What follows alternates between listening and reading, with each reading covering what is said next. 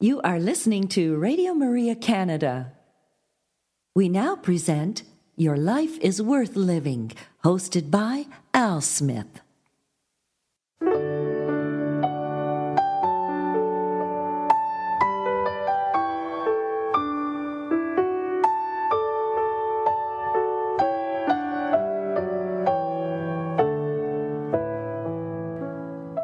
Hello, Radio Maria family, and welcome to this week's edition of Your Life is Worth Living, Reflections from the Venerable Archbishop Fulton J. Sheen. For over 50 years, Archbishop Sheen captivated audiences on both radio and television. Millions tuned in each week to hear his messages of hope and encouragement. On this week's broadcast, we will share a few of those reflections with you, and so we'd encourage you to sit back and relax and enjoy one of the greatest communicators of our time, the Venerable Archbishop Fulton J. Sheen.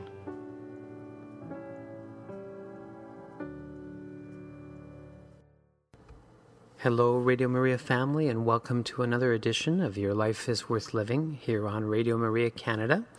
I'm your host, Al Smith, and I want to thank you for joining me.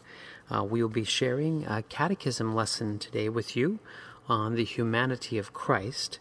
But before we get to that catechism lesson, we will share a talk given by Bishop Sheen a number of years ago entitled The Three Kinds of Love. And so let us begin this hour with prayer. In the name of the Father, and the Son, and the Holy Spirit. Amen. Hail Mary, full of grace, the Lord is with thee. Blessed art thou among women, and blessed is the fruit of thy womb, Jesus. Holy Mary, Mother of God, pray for us sinners, now and at the hour of our death. Amen. Our Lady, Seat of Wisdom, pray for us. Venerable Archbishop Fulton J. Sheen, pray for us. In the name of the Father, and the Son, and the Holy Spirit. Amen. I ask you to sit back and relax now and enjoy this reflection by Bishop Sheen. There perhaps is no word more often used in our language than the word love. And today it is so often stated, anything is all right provided you love. Now let me tell you that is not true. Because love is not quite that simple. Unfortunately, we have only one word in the English language for love. And think of the ways we have to use it. I love the New York Mets.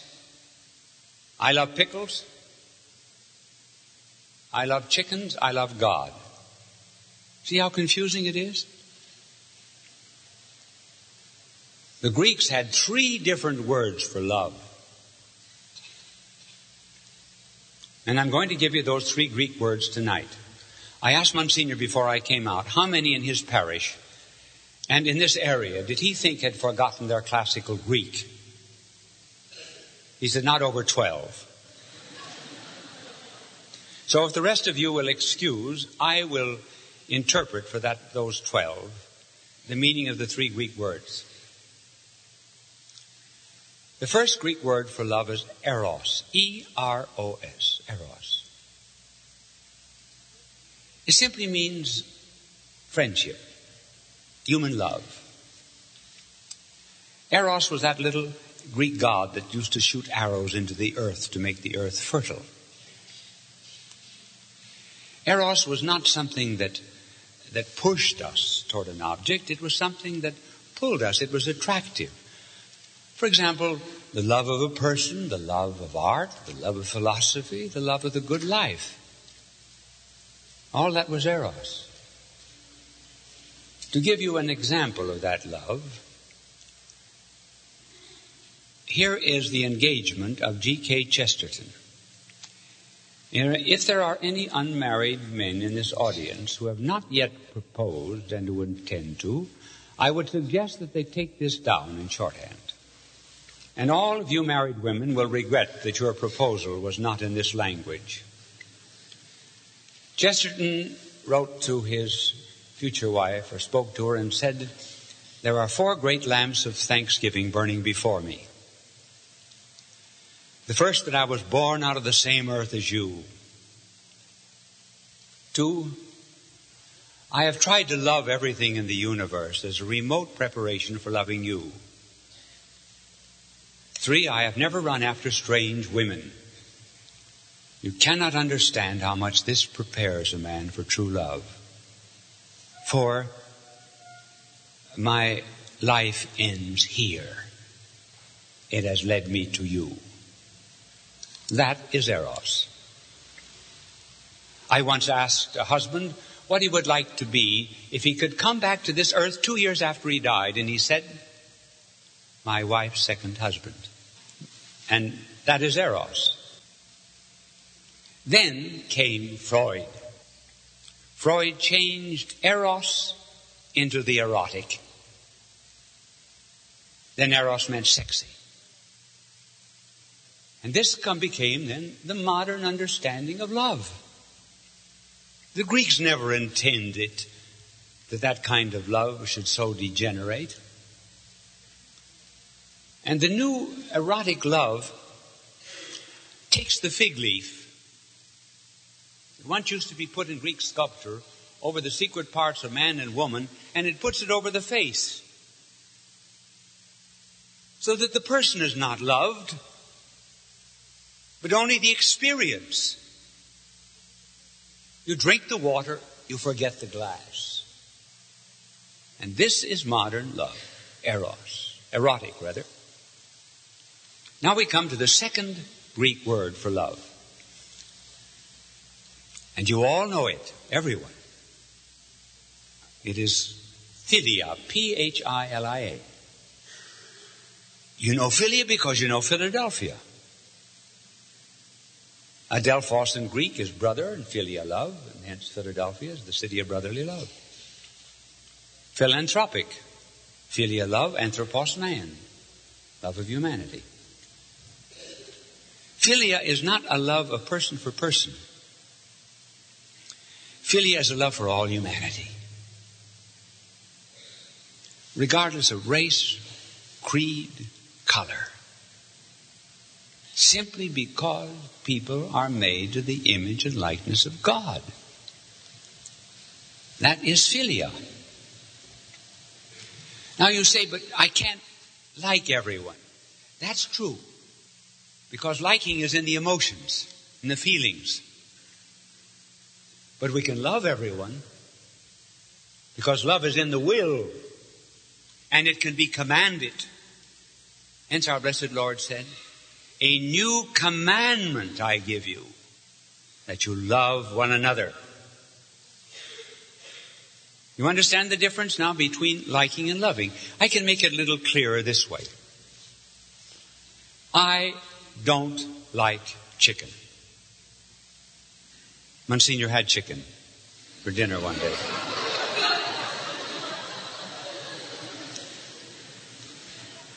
Now, why don't I like chicken?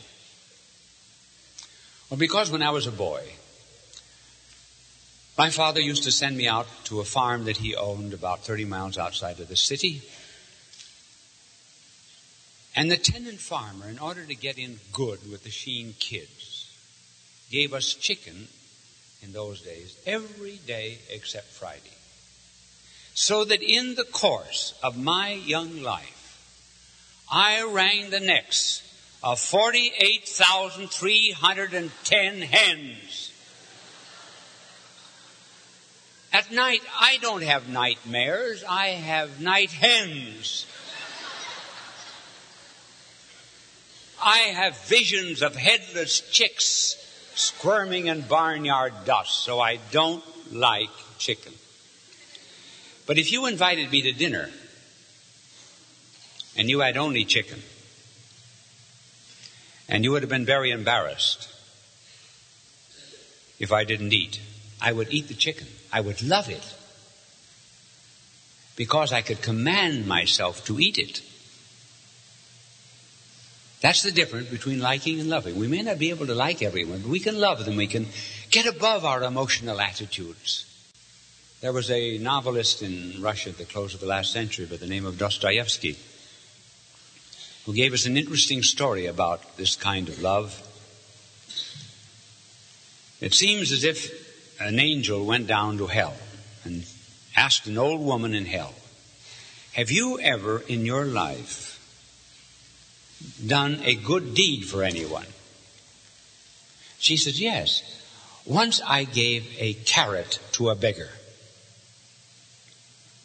Very well, said the angel. I am going to let down a carrot into hell. And you get hold of it, and I will pull you out. The angel let down the carrot, and the old lady grabbed hold of it. And the angel began pulling out the old lady. And, of course, thousands of people grabbed hold of the old lady to get out of hell. Jesus, get off. This is for me. And then they all fell back into hell. Because there was no love of fellow man. I once asked a missionary in the Pacific Islands, what was the greatest virtue of the people? Well, he said, I can tell you the greatest virtue in terms of the greatest vice. It is the sin of kai po, the sin of eating alone. They would go without food for 3 or 4 days until they found someone to share it. That is philia. An East Indian by the name of Singh, a Christian, wanted to go into Tibet to evangelize. He needed a guide to take him over the Himalaya mountains. And then gone up a short distance, and they were cold and tired, and they sat down on the snow. And Singh said to the Tibetan guide, I think I hear someone moaning down there in the crevice. The Tibetan guide said, don't be silly. We're almost dead ourselves.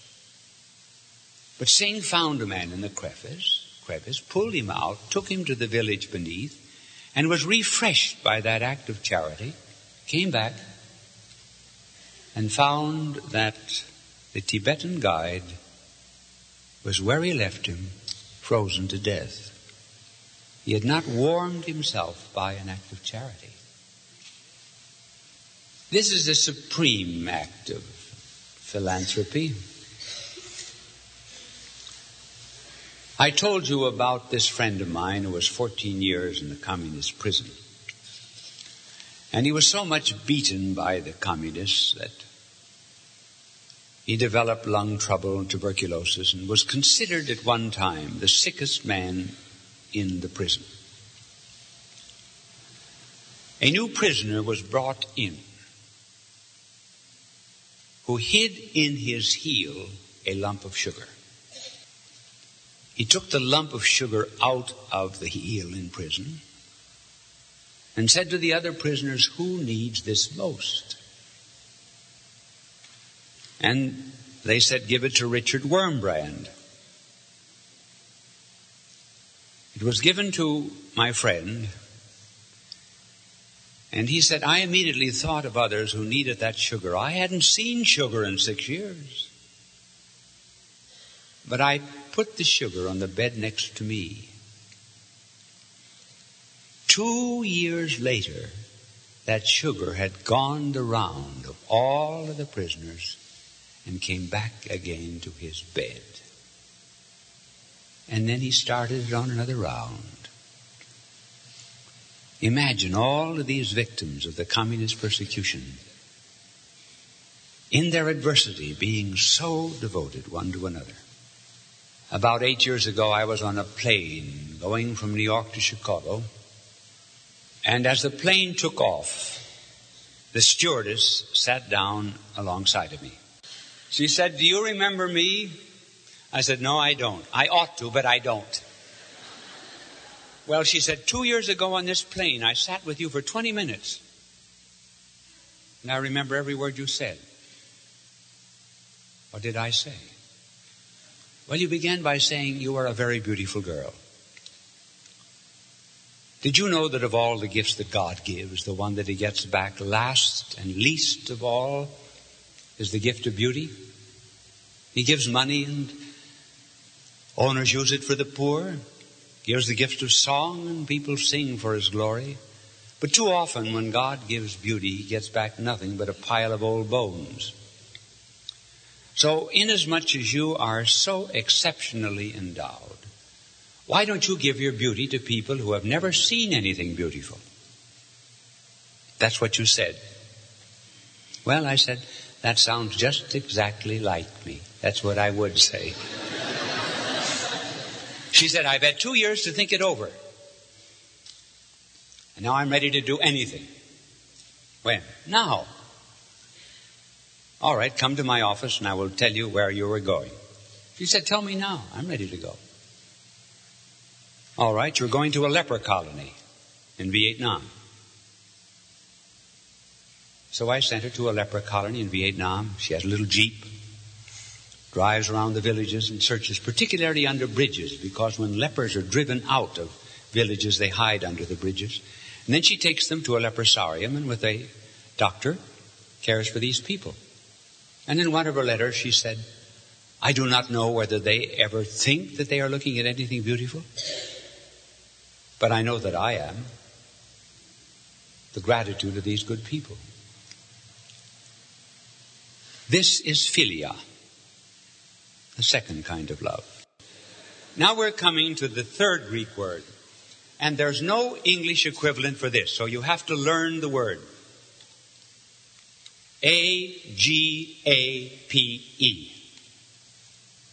Agape or agape as it is sometimes pronounced. A-G-A-P-E. It was used before Christ, but never with any fixed meaning. But when a new love came to this earth, the love of God for man, the word eros would not do. The word philia would not do. So the Holy Spirit inspired the New Testament writers to seek about for some other word that would express this abounding, boundless love of God for man. And they hit upon the word agapine in the verb form, and it is used 250 times in the New Testament. The reading that you heard tonight from John, if you went into the original Greek, you would find that that word was agape, love. Pick up the 13th chapter of St. Paul's first letter to the Corinthians. The whole 13th chapter is on love. It's the most beautiful passage on love in the world. And the Greek word is the one I gave you. You see, we had to have a new word. The world had never thought of sacrificial love. It's easy to love those who love you, as our Lord said. But to love when you're unloved, that's heroic. God loves me. Now, I am not particularly lovable. And God loves you. Now, maybe 2 or 3 of you will admit, too, that you're not particularly lovable either. But God loves you anyway. Why does He love you? Why does He love me? He puts His love into us. That's why. Therefore, we become lovable. As a mother, for example, will put her love into a child, regardless of what that child is, whether useful or not. So God puts His love into us. To give you an example of what this love is like, because it's so unearthly. Well, suppose a lifeguard at a beach is asked, if there was a very beautiful girl drowning out there in the surf, would you risk your life to save her? He very likely would say, yes, I would. I would. Particularly if she's very beautiful, I would risk my life. Well, suppose there's a person out there dying in the surf who did you and your family a lot of harm. Would you rescue that person? He would think about it. Now that's the way God loved us. When we were unlovable, when we were His enemies, He loved us. Suppose this were a courtroom. A judge is here seated on the bench. Before him is his own son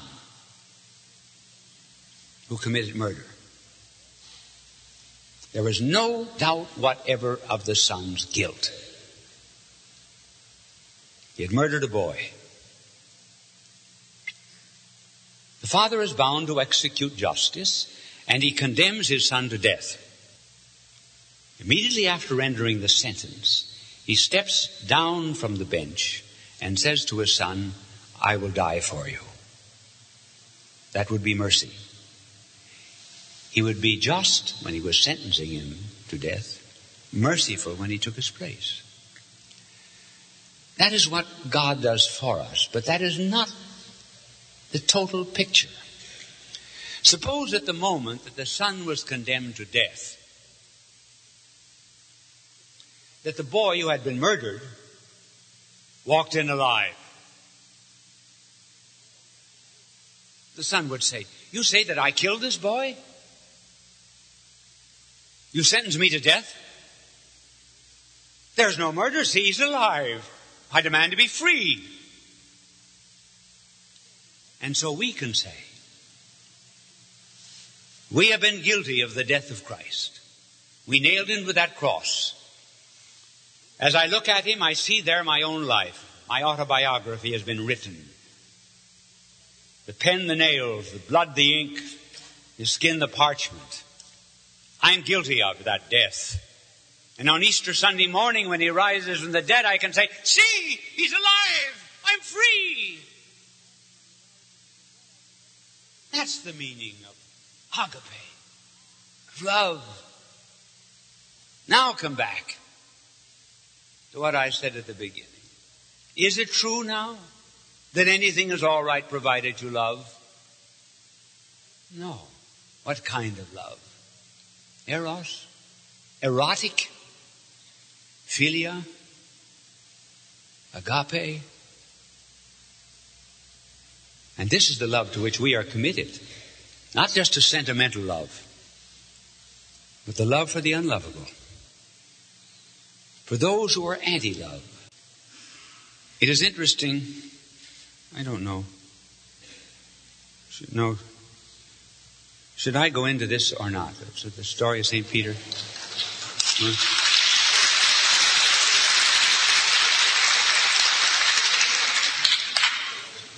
Well, I was going to conclude, but I will go into this love scene. I was at the spot myself. As a matter of fact, you have a picture of it.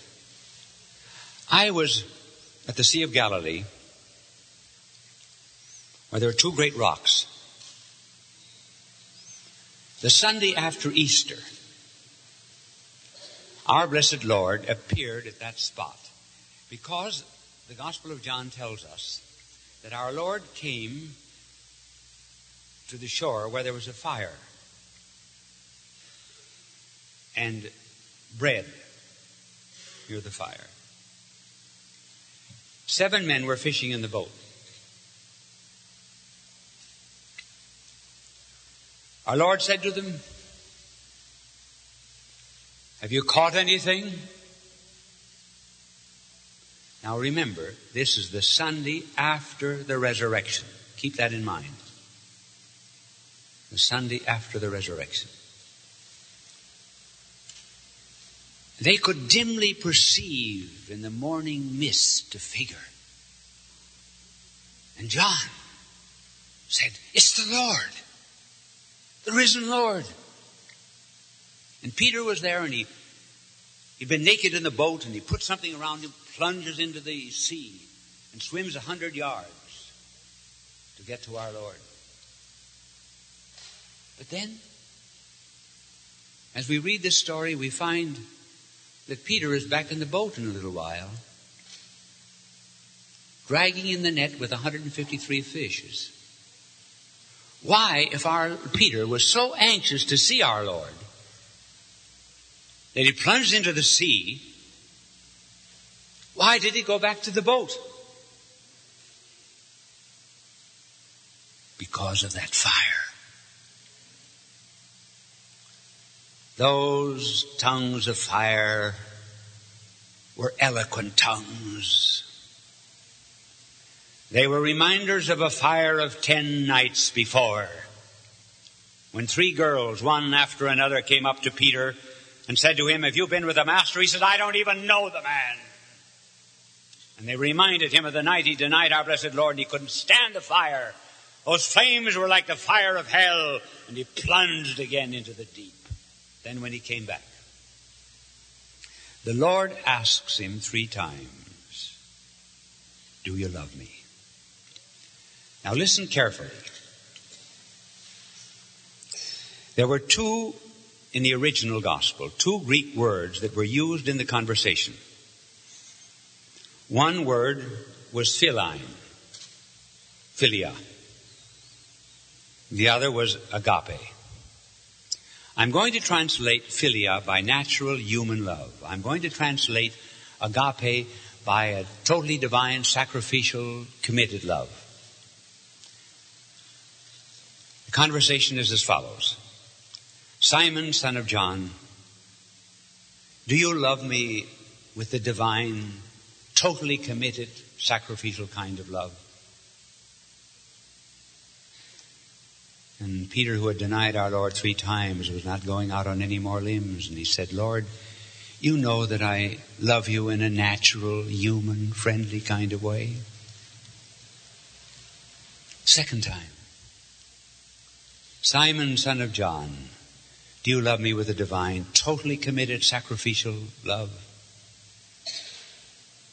And Peter said, "Lord, you know all things. You know that I love you in a human, natural, friendly kind of way." The third time, our Lord said, "Simon, son of John, do you love me in a natural, human, friendly kind of way?" And Peter was sad, because the Lord seemed to doubt the other. But the Lord reached down and took the little love that he had and told him to feed his lambs and feed his sheep.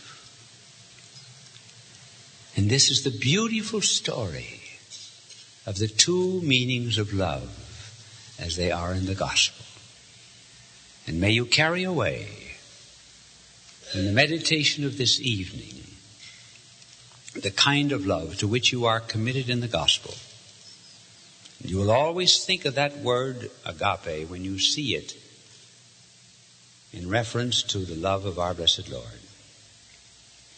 You know, my good people, we never find perfect love here. Never. Every woman promises a man a love that only God can give.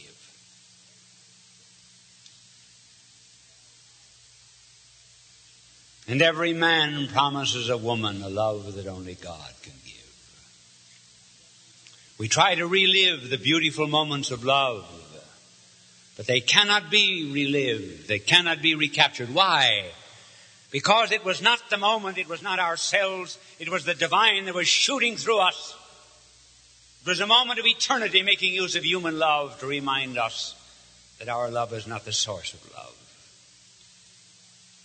All that we ever get are fractions, sparks of love, that's all.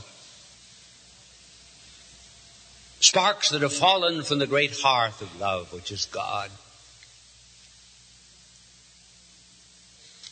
When you understand this mystery, then you will also grasp why your heart is not perfect in shape and contour like a Valentine heart. Remember the Valentine heart? Always perfect in shape. Your heart isn't that shape. No, yours. Heart is not perfect. There seems to be a little piece missing out of the side of every human heart. And that may be to symbolize a piece that was torn out of the universal heart of humanity on the cross. But I think the real meaning is that when God made the heart of each and every one of you, He found it so good and so fine and so lovable that He kept a small sample of it in heaven. And then He sent that heart into this world where you would try to capture all the love you could, but where you could never really love with your whole heart because you haven't a whole heart to love with. And you'll never be perfectly happy, never be wholehearted, never be really at peace until you go back again to God to recover that peace that He has been keeping for you from all eternity. You are listening to Radio Maria Canada. We now continue with the program, Your Life is Worth Living, hosted by Al Smith. Hello, Radio Maria family, and welcome to another edition of Your Life is Worth Living. I'm your host, Al Smith, and I want to thank you for joining me to learn our faith together and to be inspired by the Venerable Archbishop Fulton J. Sheen. What a beautiful reflection that was on the three kinds of love, and I hope you'll be able to meditate on that this week. And so let us now turn our attentions to our catechism lesson. And this is lesson number 10 of 50 lessons that Bishop Sheen gave a number of years ago, and it is entitled The Humanity of Christ. Please enjoy. Peace be to you. We have emphasized to a great extent the divinity of Christ, rightly so. But it often happens that we forget the humanity of Christ. And it is of that we would speak. There are two verses in the Scripture, one from Isaiah and the other from the Epistle to the Hebrews, which seem to be contradictory. Isaiah says that our blessed Lord was reckoned with the transgressors or sinners. In the Epistle to the Hebrews, that He was separated from sinners. One with them, and at the same time, not with them. He was with them, reckoned with sinners, inasmuch as in His human nature He took upon Himself all of the penalties of sin. He was separated simply because He was God. And also because even in His human nature He was like to us in all things save sin. Now we will penetrate rather deeply into the meaning of this human nature that Christ assumed. Remember, it had no human personality. In a certain sense, therefore, the human nature of our blessed Lord was unlimited. It was almost as if, for example, we had a playground in which there were no fences or walls. Then all children could come into this playground. Now, the human nature of Christ, simply because it was not capped, it was not limited or confined by a human personality, could embrace within itself all the human natures of the world. In other words, that human nature of Christ represented, to a great extent, the human nature of every single person that has ever lived. You read his genealogy in the Gospel of Matthew, and in the genealogy of Luke, you will find saints, but you will also find sinners. There was a bar sinister in his escutcheon. We find Gentile women like Ruth, find a public sinner like Rahab. These were typical of the humanity that Christ assumed into Himself when He became incarnate, but also every single human being that would ever be born until the end of time was incorporated into this humanity. Hence, there is not a Buddhist, there's not a Confucianist, there is not a communist, there is not a sinner, there is not a saint that is not in some way in this human nature of Christ. You are in it. Your neighbor next door is in it. Every persecutor of the church is in it. When therefore we are puzzled about how other people are saved, we need only realize that here is implicitly all salvation. All men in Christ. They may not recognize their incorporation to Christ, but in a certain sense, every person in the world is implicitly a Christian. Implicitly. He's in that human nature. Just go back and think of all of the repercussions of the sin of Adam. There isn't an Arab, there isn't an American, there isn't a European, there isn't an Asiatic in the world who does not feel within himself something of the complexes, the contradictions, the contrarieties, the civil wars, the rebellions inside of his human nature, which he has inherited from Adam. We all struggle against temptation. And why? Simply because our human nature was disordered in the beginning. Let me tell you, there is a terrific monotony about human nature. You must not think that you are the only one in the world who has a tortured soul. Now, if the sin of Adam had so many repercussions in every human being that has ever lived, shall we deny that the incarnation of our blessed Lord has had a greater repercussion? Can it be that the sin of one man shall have greater effects in disordering human nature than the incarnation of the Son of God has in ordering all humanity? That is why I say that everybody in the world is implicitly Christian. They may not make themselves explicitly Christian. That is not the fault of Christ. He took their humanity upon himself. Just suppose that there was a great plague which affected a wide area of the world. Then some doctor in his laboratory found the remedy for this plague and made it available to everyone.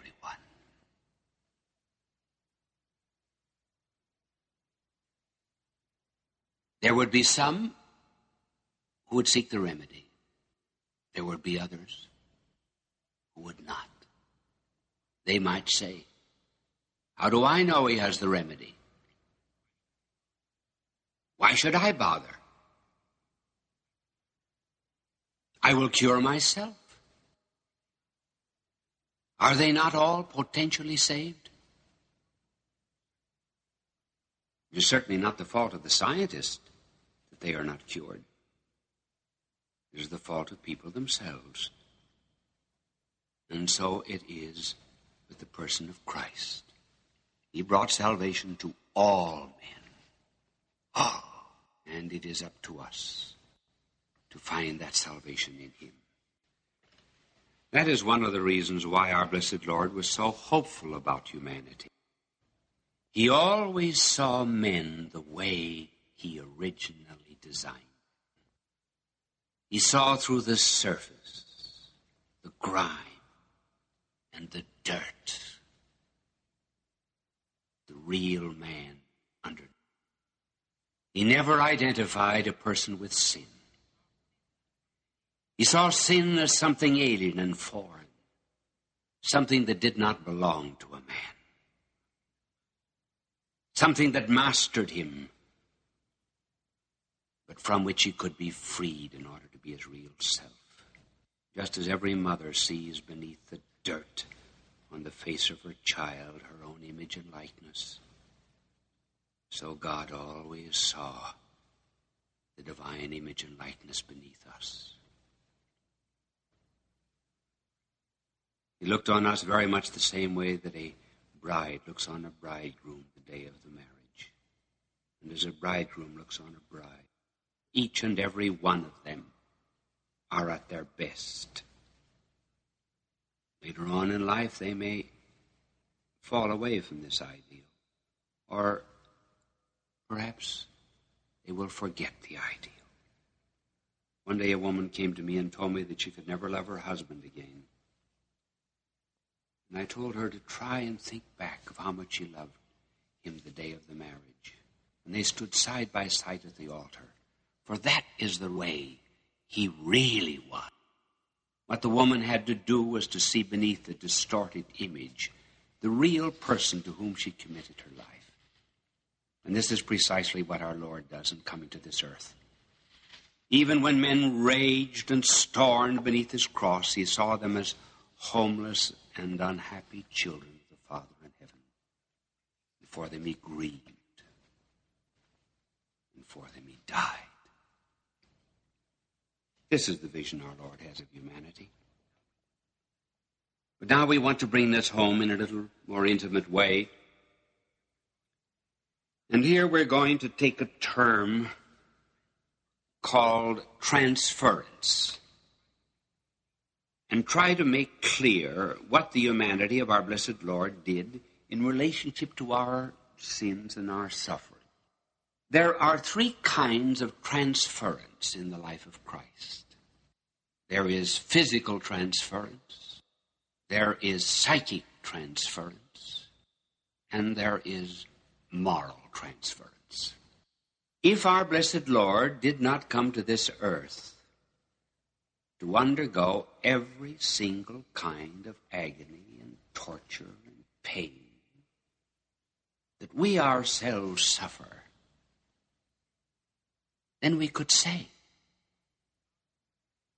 does God know what it is to suffer? Did he ever go without food? Was he ever betrayed? Was he ever blind?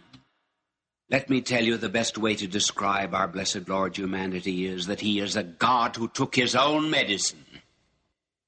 He made man free. Man abused that freedom and brought upon himself all of the ills that he is heir to.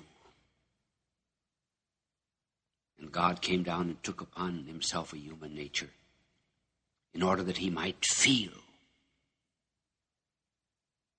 every kind of torture of the human soul and every twisting pain of a human body.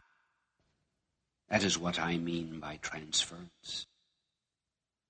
First of all, physical transference. We read about this in the gospel, namely that our blessed Lord took upon himself our sicknesses and our illnesses. I was always very much disturbed about this particular passage because there seems to be no record that our Lord was ever sick. He must have had a very perfect human nature. After all, he was conceived by the divine Spirit of love and also born of a woman who was immaculately conceived. Therefore, his physical organism must have been a perfect specimen of manhood. This seems also to be indicated by the mere fact that I suppose every woman wants to be the mother of a great son, and one day when our Lord was preaching, some woman shouted out in the crowd, "Blessed is the womb that bore thee, and the breasts that nursed thee." She would have loved to have been the mother of that man. And then, too, when we find the soldiers and the enemies crowning him with thorns, beating, scourging, buffeting him, spitting in his face, ridiculing him, what did all this mean but an attempt to drag this lovely human nature of Christ down to their level? They could not bear the majesty of his being, as they would rob a man of his reputation so also they would rob him of the nobility of his character. So our Lord must have had a perfect human nature. But this passage, he took upon himself our sicknesses and our illnesses. What does sacred scripture mean by that? I think for about 2 years I have been pondering over in my mind that passage. And the answer came in reading the work of a famous Swiss psychiatrist. He tells the story of 2 doctors, both of whom had healing hands. One of the doctors stated that whenever he healed anyone, that something of the sickness of that other person passed to himself. The other doctor stated that he often cured patients of angina, and he had to give up healing because he suffered so many attacks of angina. Is not this the key? Now let us go into some of the cures of our Lord. We often read in the gospel that when he cured the deaf and the dumb and the blind, that he sighed. We read that when he rose Lazarus from the dead, he groaned. I believe that at that moment, our blessed Lord took upon himself the ills and the sicknesses of others. When he cured a blind man, I think that he felt inside of himself not just the blindness of that one man, but all the blindness of men that have ever lived. So there's not a blind man in the world, in that deep cavern of senses where there is no light, who could ever say, did Christ know what it was to be blind? Yes, he did. And the dumb, the mongoloids, did he feel that? Yes. He, the Word, the eternal Word, felt their dumbness. Not just of that one dumb person whom he healed, but of every single dumb person. And when he rose the dead and brought them back to newness of life, I think he felt the agony of death. He went into that fear, as we know he actually did in the Garden of Gethsemane. St. Paul tells us that he died for all men. In other words, the death that each and every one of us will have to undergo. Christ himself felt. He knows what death is. Knows what your fear of death is. This is the Christ that comes to you. That is why we say he's the only one that can ever understand your illnesses and your sickness. And why? Simply because he has that sickness, that illness inside of himself. He bore it for you and with you in order that you may have strength and patience as he did. Then there was not only physical transference, he also suffered psychic transference. By psychic transference, I mean that he took upon himself all the loneliness of people, their mental ills, the tragic effects of their psychoses and neuroses. He felt all of the darkness of the atheist. He knew what it was to be a skeptic and a doubter. He knew what went on in the heart of any man who raises a clenched fist. of all those who hate so much that their mouths are craters of hate and volcanoes of blasphemy. After all, if our blessed Lord was to redeem the atheists and the communists, he had to know how it felt to be an atheist, did he not? How it felt to be a communist? He had to feel their God-forsakenness as his own. And that is why on the cross, as darkness crept into his soul, he confessed to his Father in his human nature his utter abandonment. So he uttered that mysterious shriek. My God, my God,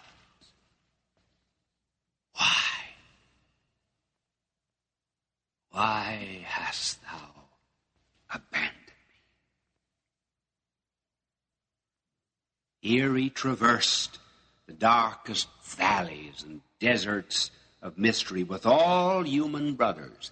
We might almost say that this is a moment when God was almost an atheist. It was a moment when he almost went into hell, but with this difference, that in that terrible torment of loneliness, he cried to God. And so from that moment on, when anyone says he is forsaken by God or he denies God, he must realize that he has a brother who endured the bitterness of separation to the very last extremity of Golgotha. And if he showed the way, then we can find the way out too.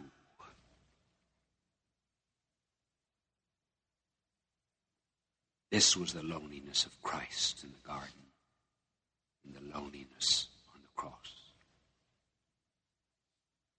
Like a sponge, the silence of our Lord soaked up all the evil. And because he soaked it up, evil lost all of its strength. After all, when an atheist complains about the ugliness and evil of the world, does he not know in his inmost heart that this is not the way the world was intended to be? He's affirming the very existence of God by the intensity of his complaint. Without God, there would be no one to complain to, and in his complaint, he has Christ to whom he can go. And finally, there was moral transference. Moral transference of sin. Sacred Scripture says that our blessed Lord was made sin. By that is meant that he took upon himself all of the sins of the world, as if they were his own. Every blasphemy was put upon his lips as if he himself had spoken the blasphemy. Every theft was in his hand, as if he himself had committed the theft. His flesh hanging from him was in token of all the rebellion of the flesh of the world.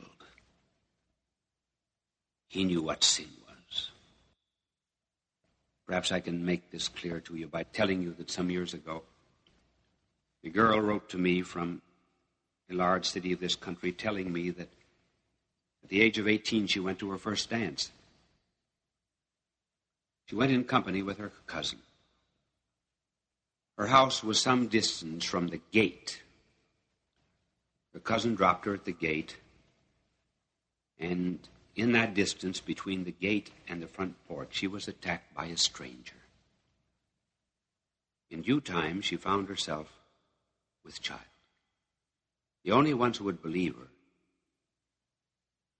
were her mother and the pastor. Neighbor women said, "Oh, isn't it terrible? The poor woman has one bad daughter." Some girls in the choir would not allow her to sing because she was wicked. And she told me of all of this torture that she endured, and she said, "What's the answer?" I wrote back to her and I said, "My dear girl, all of this suffering has come upon you simply because you bore the sin of one man. I therefore assume that if you ever bore the sins of 10 men, you probably would have suffered 10 times more. And if you ever took upon yourself the sins of 100 men, your sufferings would have been 100 times worse. And if you ever took upon yourself the sins of all the world, you might have had a bloody sweat. That's where your sin was, and mine, in that bloody sweat on Calvary, in this human nature that so loved us that we call it the Sacred Heart. God love. You have been listening to Your Life is Worth Living, hosted by Al Smith, here on Radio Maria Canada. Hello, Radio Maria family, and thank you once again for joining me for this hour of reflection. And so I'd ask you to bring a friend with you next week. And until next time, may the Lord bless you and keep you. May the Lord let his face shine upon you and be gracious to you. May the Lord look upon you kindly and bring you peace.